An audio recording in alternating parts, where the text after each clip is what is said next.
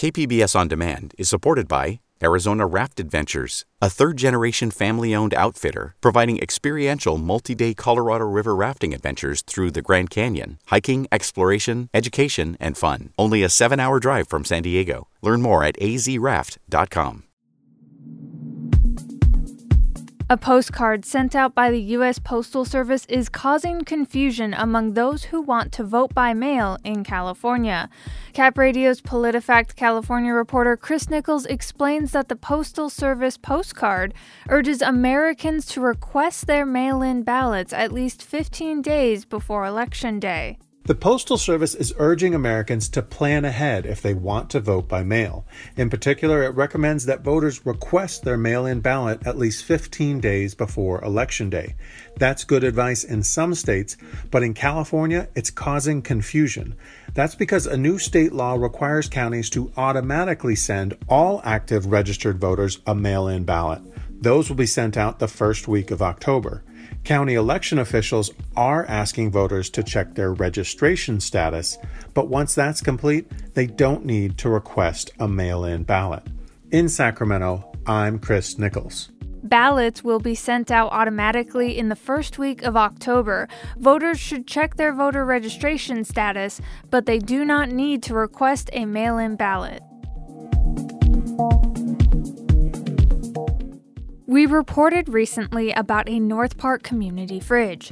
It was meant as a way to provide food assistance to people in the community who are in need. But the business owner supplying the power for the fridge was threatened with eviction from his landlord. The fridge was then removed. After our story, St. Luke's Episcopal Church in North Park contacted KPBS to let us and our audience know that there is still a place to get local food assistance in North Park. It's a collaboration between the church, the Uptown Community Center, and the San Diego Food Bank.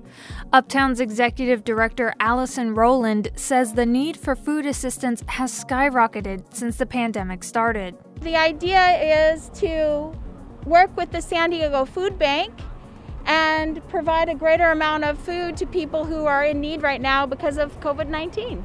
Food is available at drive-thru events on Mondays and Wednesdays and on the church patio on Thursdays. Chula Vista city officials say they've closed down dozens of illegal cannabis operations. For months, city officials have struggled with stopping those operations. Police would close down one illegal dispensary just for another to open up in a new location. Police say 30 illegal dispensaries have been shuttered in recent months. Chula Vista Police Lieutenant Dan Peak says criminal organizations are behind many of the operations. Various organized crime sources, because those investigations are still ongoing, I'm not going to name those groups specifically at this time, but I can tell you that there is organized crime backing that is behind these illegal operations. Police have seized millions in cash and some guns from illegal dispensaries. They say the shops are a danger to the community, selling unregulated cannabis and sometimes selling to minors. As part of an executive order signed by the White House, all federal workers will see their payroll taxes suspended beginning this week. Kathy Bradshaw counsels military families on their finances for the Support the Enlisted project. Her advice is to hold off on spending the extra money and instead to pay down debt. So it's going to feel great right now going into the holidays, and then in January it's going to feel bad. So they have to make some choices about how they want to manage this. Normally, 6% is taken for Social Security. Come January to April 2021, that will be doubled to make up for what's been lost. The president said on Twitter that he will find the money if he's reelected. Critics say he doesn't have the power to do that without Congress.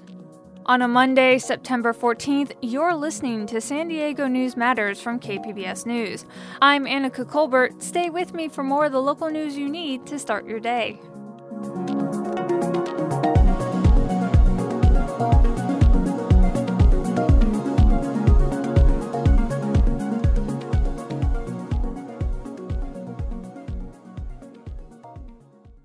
KPBS On Demand is supported by the Museum of Contemporary Art San Diego, offering visitors to the La Jolla campus special exhibitions, collection galleries, coastal vistas, seaside dining, and more. mcasd.org.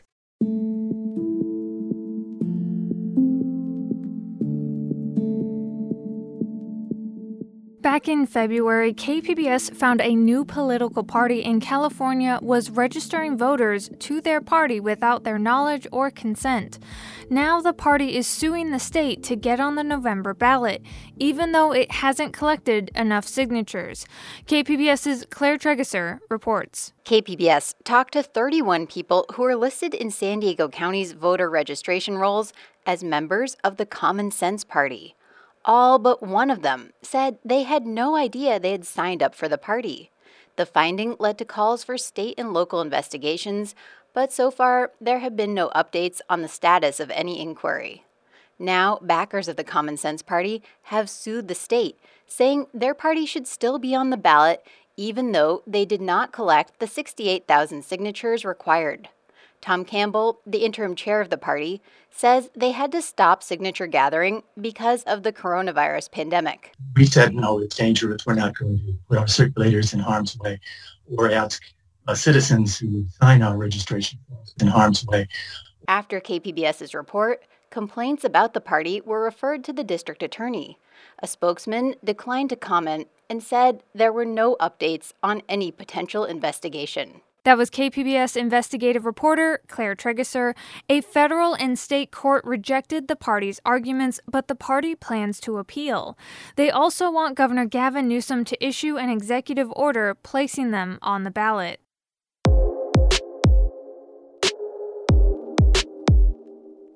NBC7 in San Diego is retracting a news story that claimed mayoral candidate Todd Gloria had a role in the botched city lease of a downtown high-rise at 101 Ash Street. In 2016, the city signed a lease-to-own deal on the property that has turned into a money sink for taxpayers after the building was found to be contaminated with asbestos. The NBC7 story alleged that lawyers hired by the city were investigating Assemblymember and mayoral candidate Todd Gloria's role in the deal. The station now says it was duped, and parts of the memo it based the story on were doctored. Gloria said Friday that his opponent in the mayor's race, City Council member Barbara Bree, exploited the false story by using it in Facebook ads. She paid to reach hundreds of thousands of San Diegans to communicate a falsehood, knowing that the source of the NBC7 story had been contested. Bree has removed the ads featuring the retracted story, but she continues to attack Gloria for supporting the 101 Ash Street deal when he was on the city council. A state Supreme Court decision last week gave more hope to supporters of a convention center expansion in San Diego. That decision about a San Francisco business tax let an appellate court decision stand that ruled that the tax was legal even though it passed with a simple voter majority. Most taxes in California need to pass with a 2/3 majority, but this Supreme Court decision calls that conventional wisdom into question. In San Diego, Measure C was aimed at boosting the hotel tax to pay for a convention center expansion. Last March, in the primary election, it got 65% of the vote. Now, the California Supreme Court seems to be saying that the tax measures brought by citizen groups like Measure C can pass with 50% of the vote plus one. They aren't subject to the same voter threshold as tax measures that are placed on the ballot by elected officials.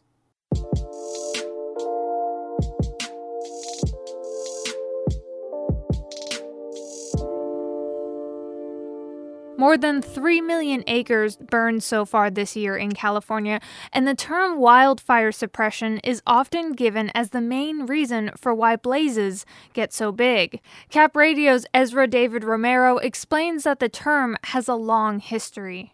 100 years of suppression. That's quoted in so many stories about wildfire. It's because after the Great Fire of 1910, which burned 3 million acres of the West, putting fires out became the norm instead of letting them burn. As a result, the Forest Service put together a policy that all fires should be suppressed as quickly as possible. Susie Coker is a forestry advisor for the UC system in Tahoe. She says the Forest Service started with the 10 a.m. policy, which meant they should throw everything at it so that they could be sure that it was out by 10 a.m. the next day. Coker says there were many reasons for suppressing fires. A notion that fires were bad for the landscape, fear of losing trees to be logged, and the loss of human life.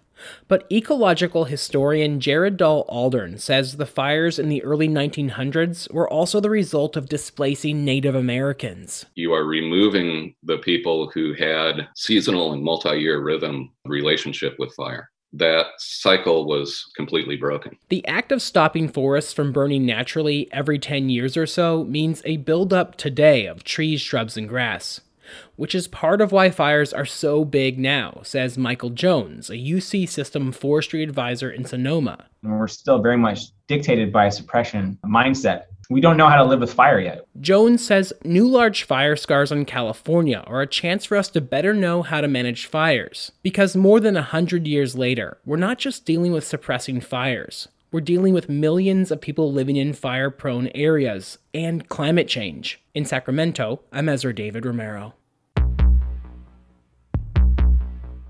San Diego Zoo Global is shifting the focus of its conservation efforts. The multi-million-dollar organization plans a more holistic approach by working directly with conservationists in the field in Africa to help threatened species. KPBS environment reporter Eric Anderson has our story.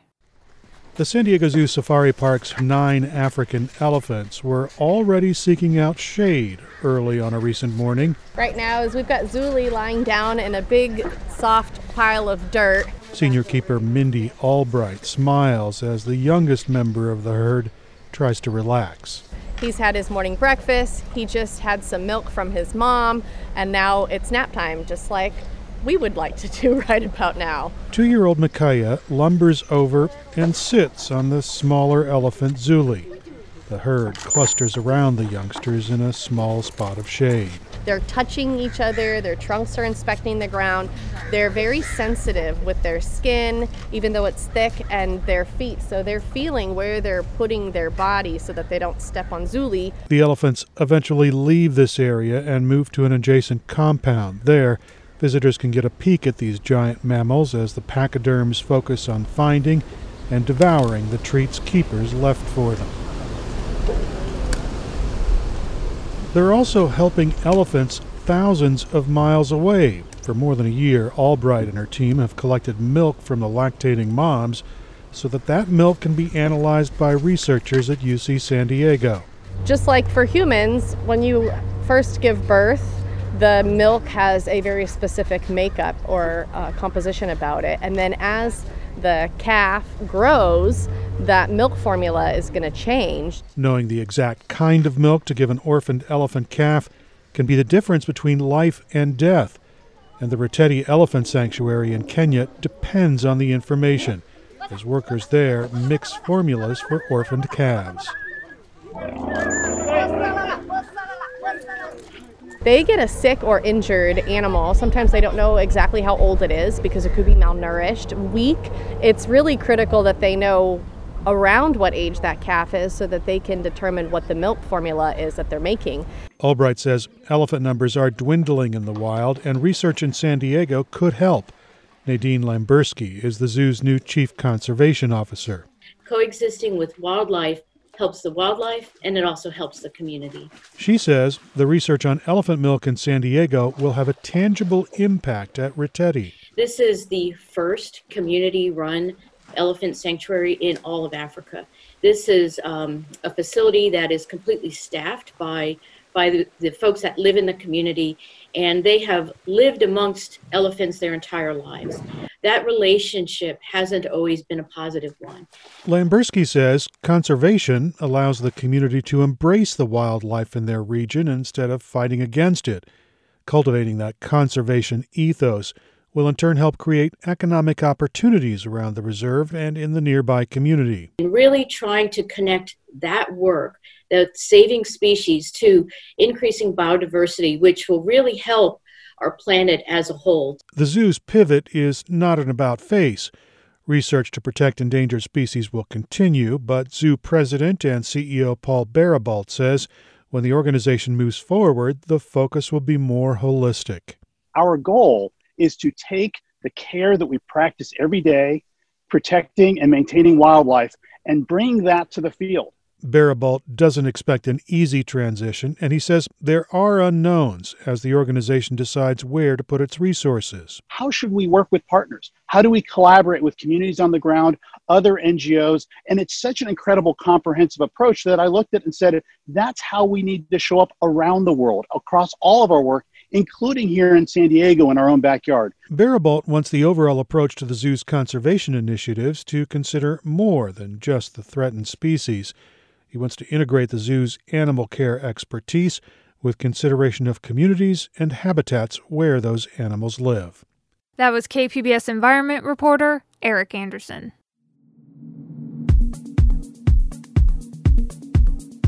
Coming up on the podcast, we see a lot of people registering now to help out with the Democrats Abroad organization in Mexico, and we attribute and thank Mr. Trump for all of this. And of course, now the goal is to get him out of office. From our reporting partners at KJZZ, we have a Fronteras report on Americans voting while living in Mexico. That's up next after this.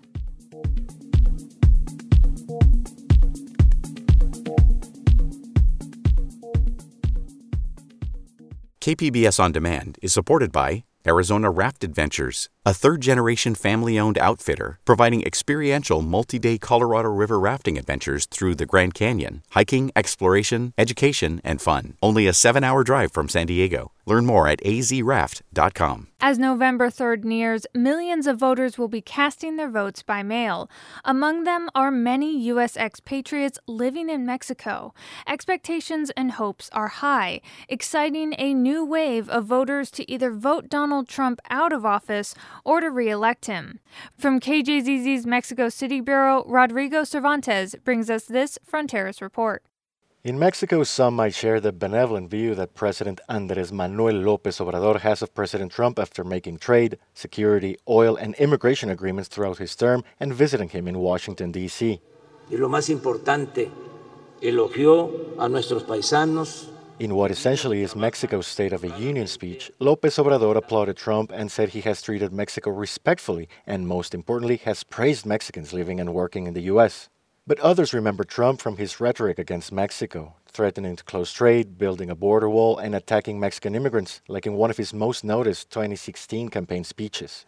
They're bringing drugs, they're bringing crime, they're rapists, and some, I assume, are good people.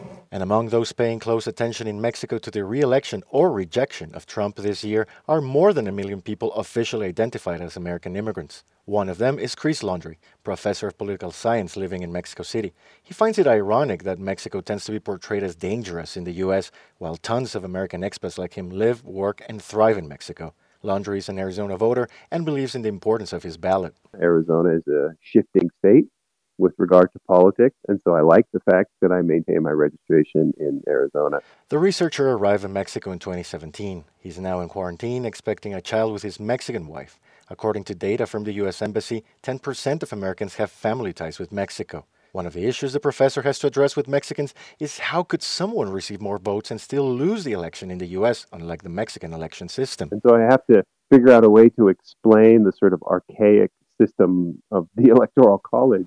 Laundrie says the relationship between López Obrador and Trump might seem a paradox, but reflects the need to continue bilateral economic and political relations. Trade between both nations represents almost $2 billion on a daily basis, according to U.S. data. But Laundrie says Trump tends to be perceived as a racist, and his defeat could bring better agreements. Part of this election will be symbolic, and the symbolic element might be the most important part, at least as people would perceive it here. Grisha Rather is president of Democrats Abroad in Mexico City, and he says he's noticed more U.S. immigrants interested in voting this year. We see a lot of people registering now to help out with the Democrats Abroad organization in Mexico, and we attribute and thank Mr. Trump for all of this. And of course, now the goal is to get him out of office. The Democrats in Mexico help U.S. immigrants vote and promote a nonpartisan website where voters can register before ballots arrive by mid-September. It's one of the most screwed up processes in terms of remote voting in the world, and people need help.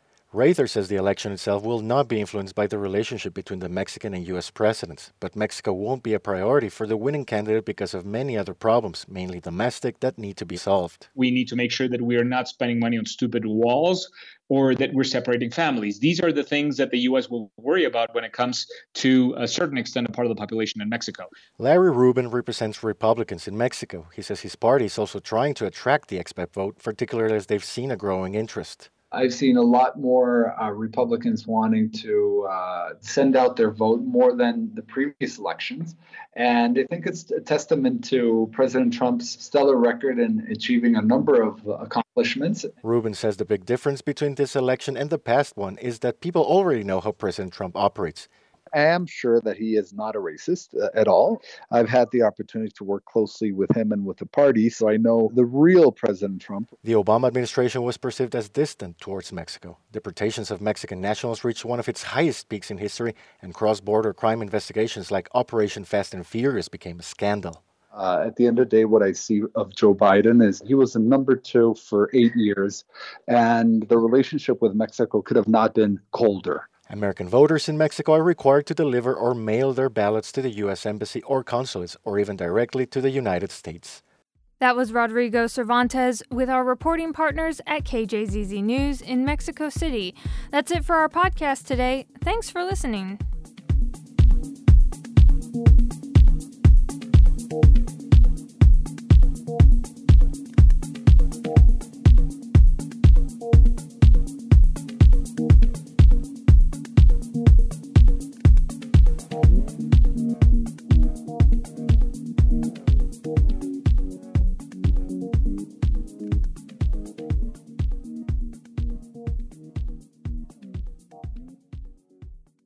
KPBS On Demand is supported by Arizona Raft Adventures, a third-generation family-owned outfitter providing experiential multi-day Colorado River rafting adventures through the Grand Canyon, hiking, exploration, education, and fun. Only a 7-hour drive from San Diego. Learn more at azraft.com.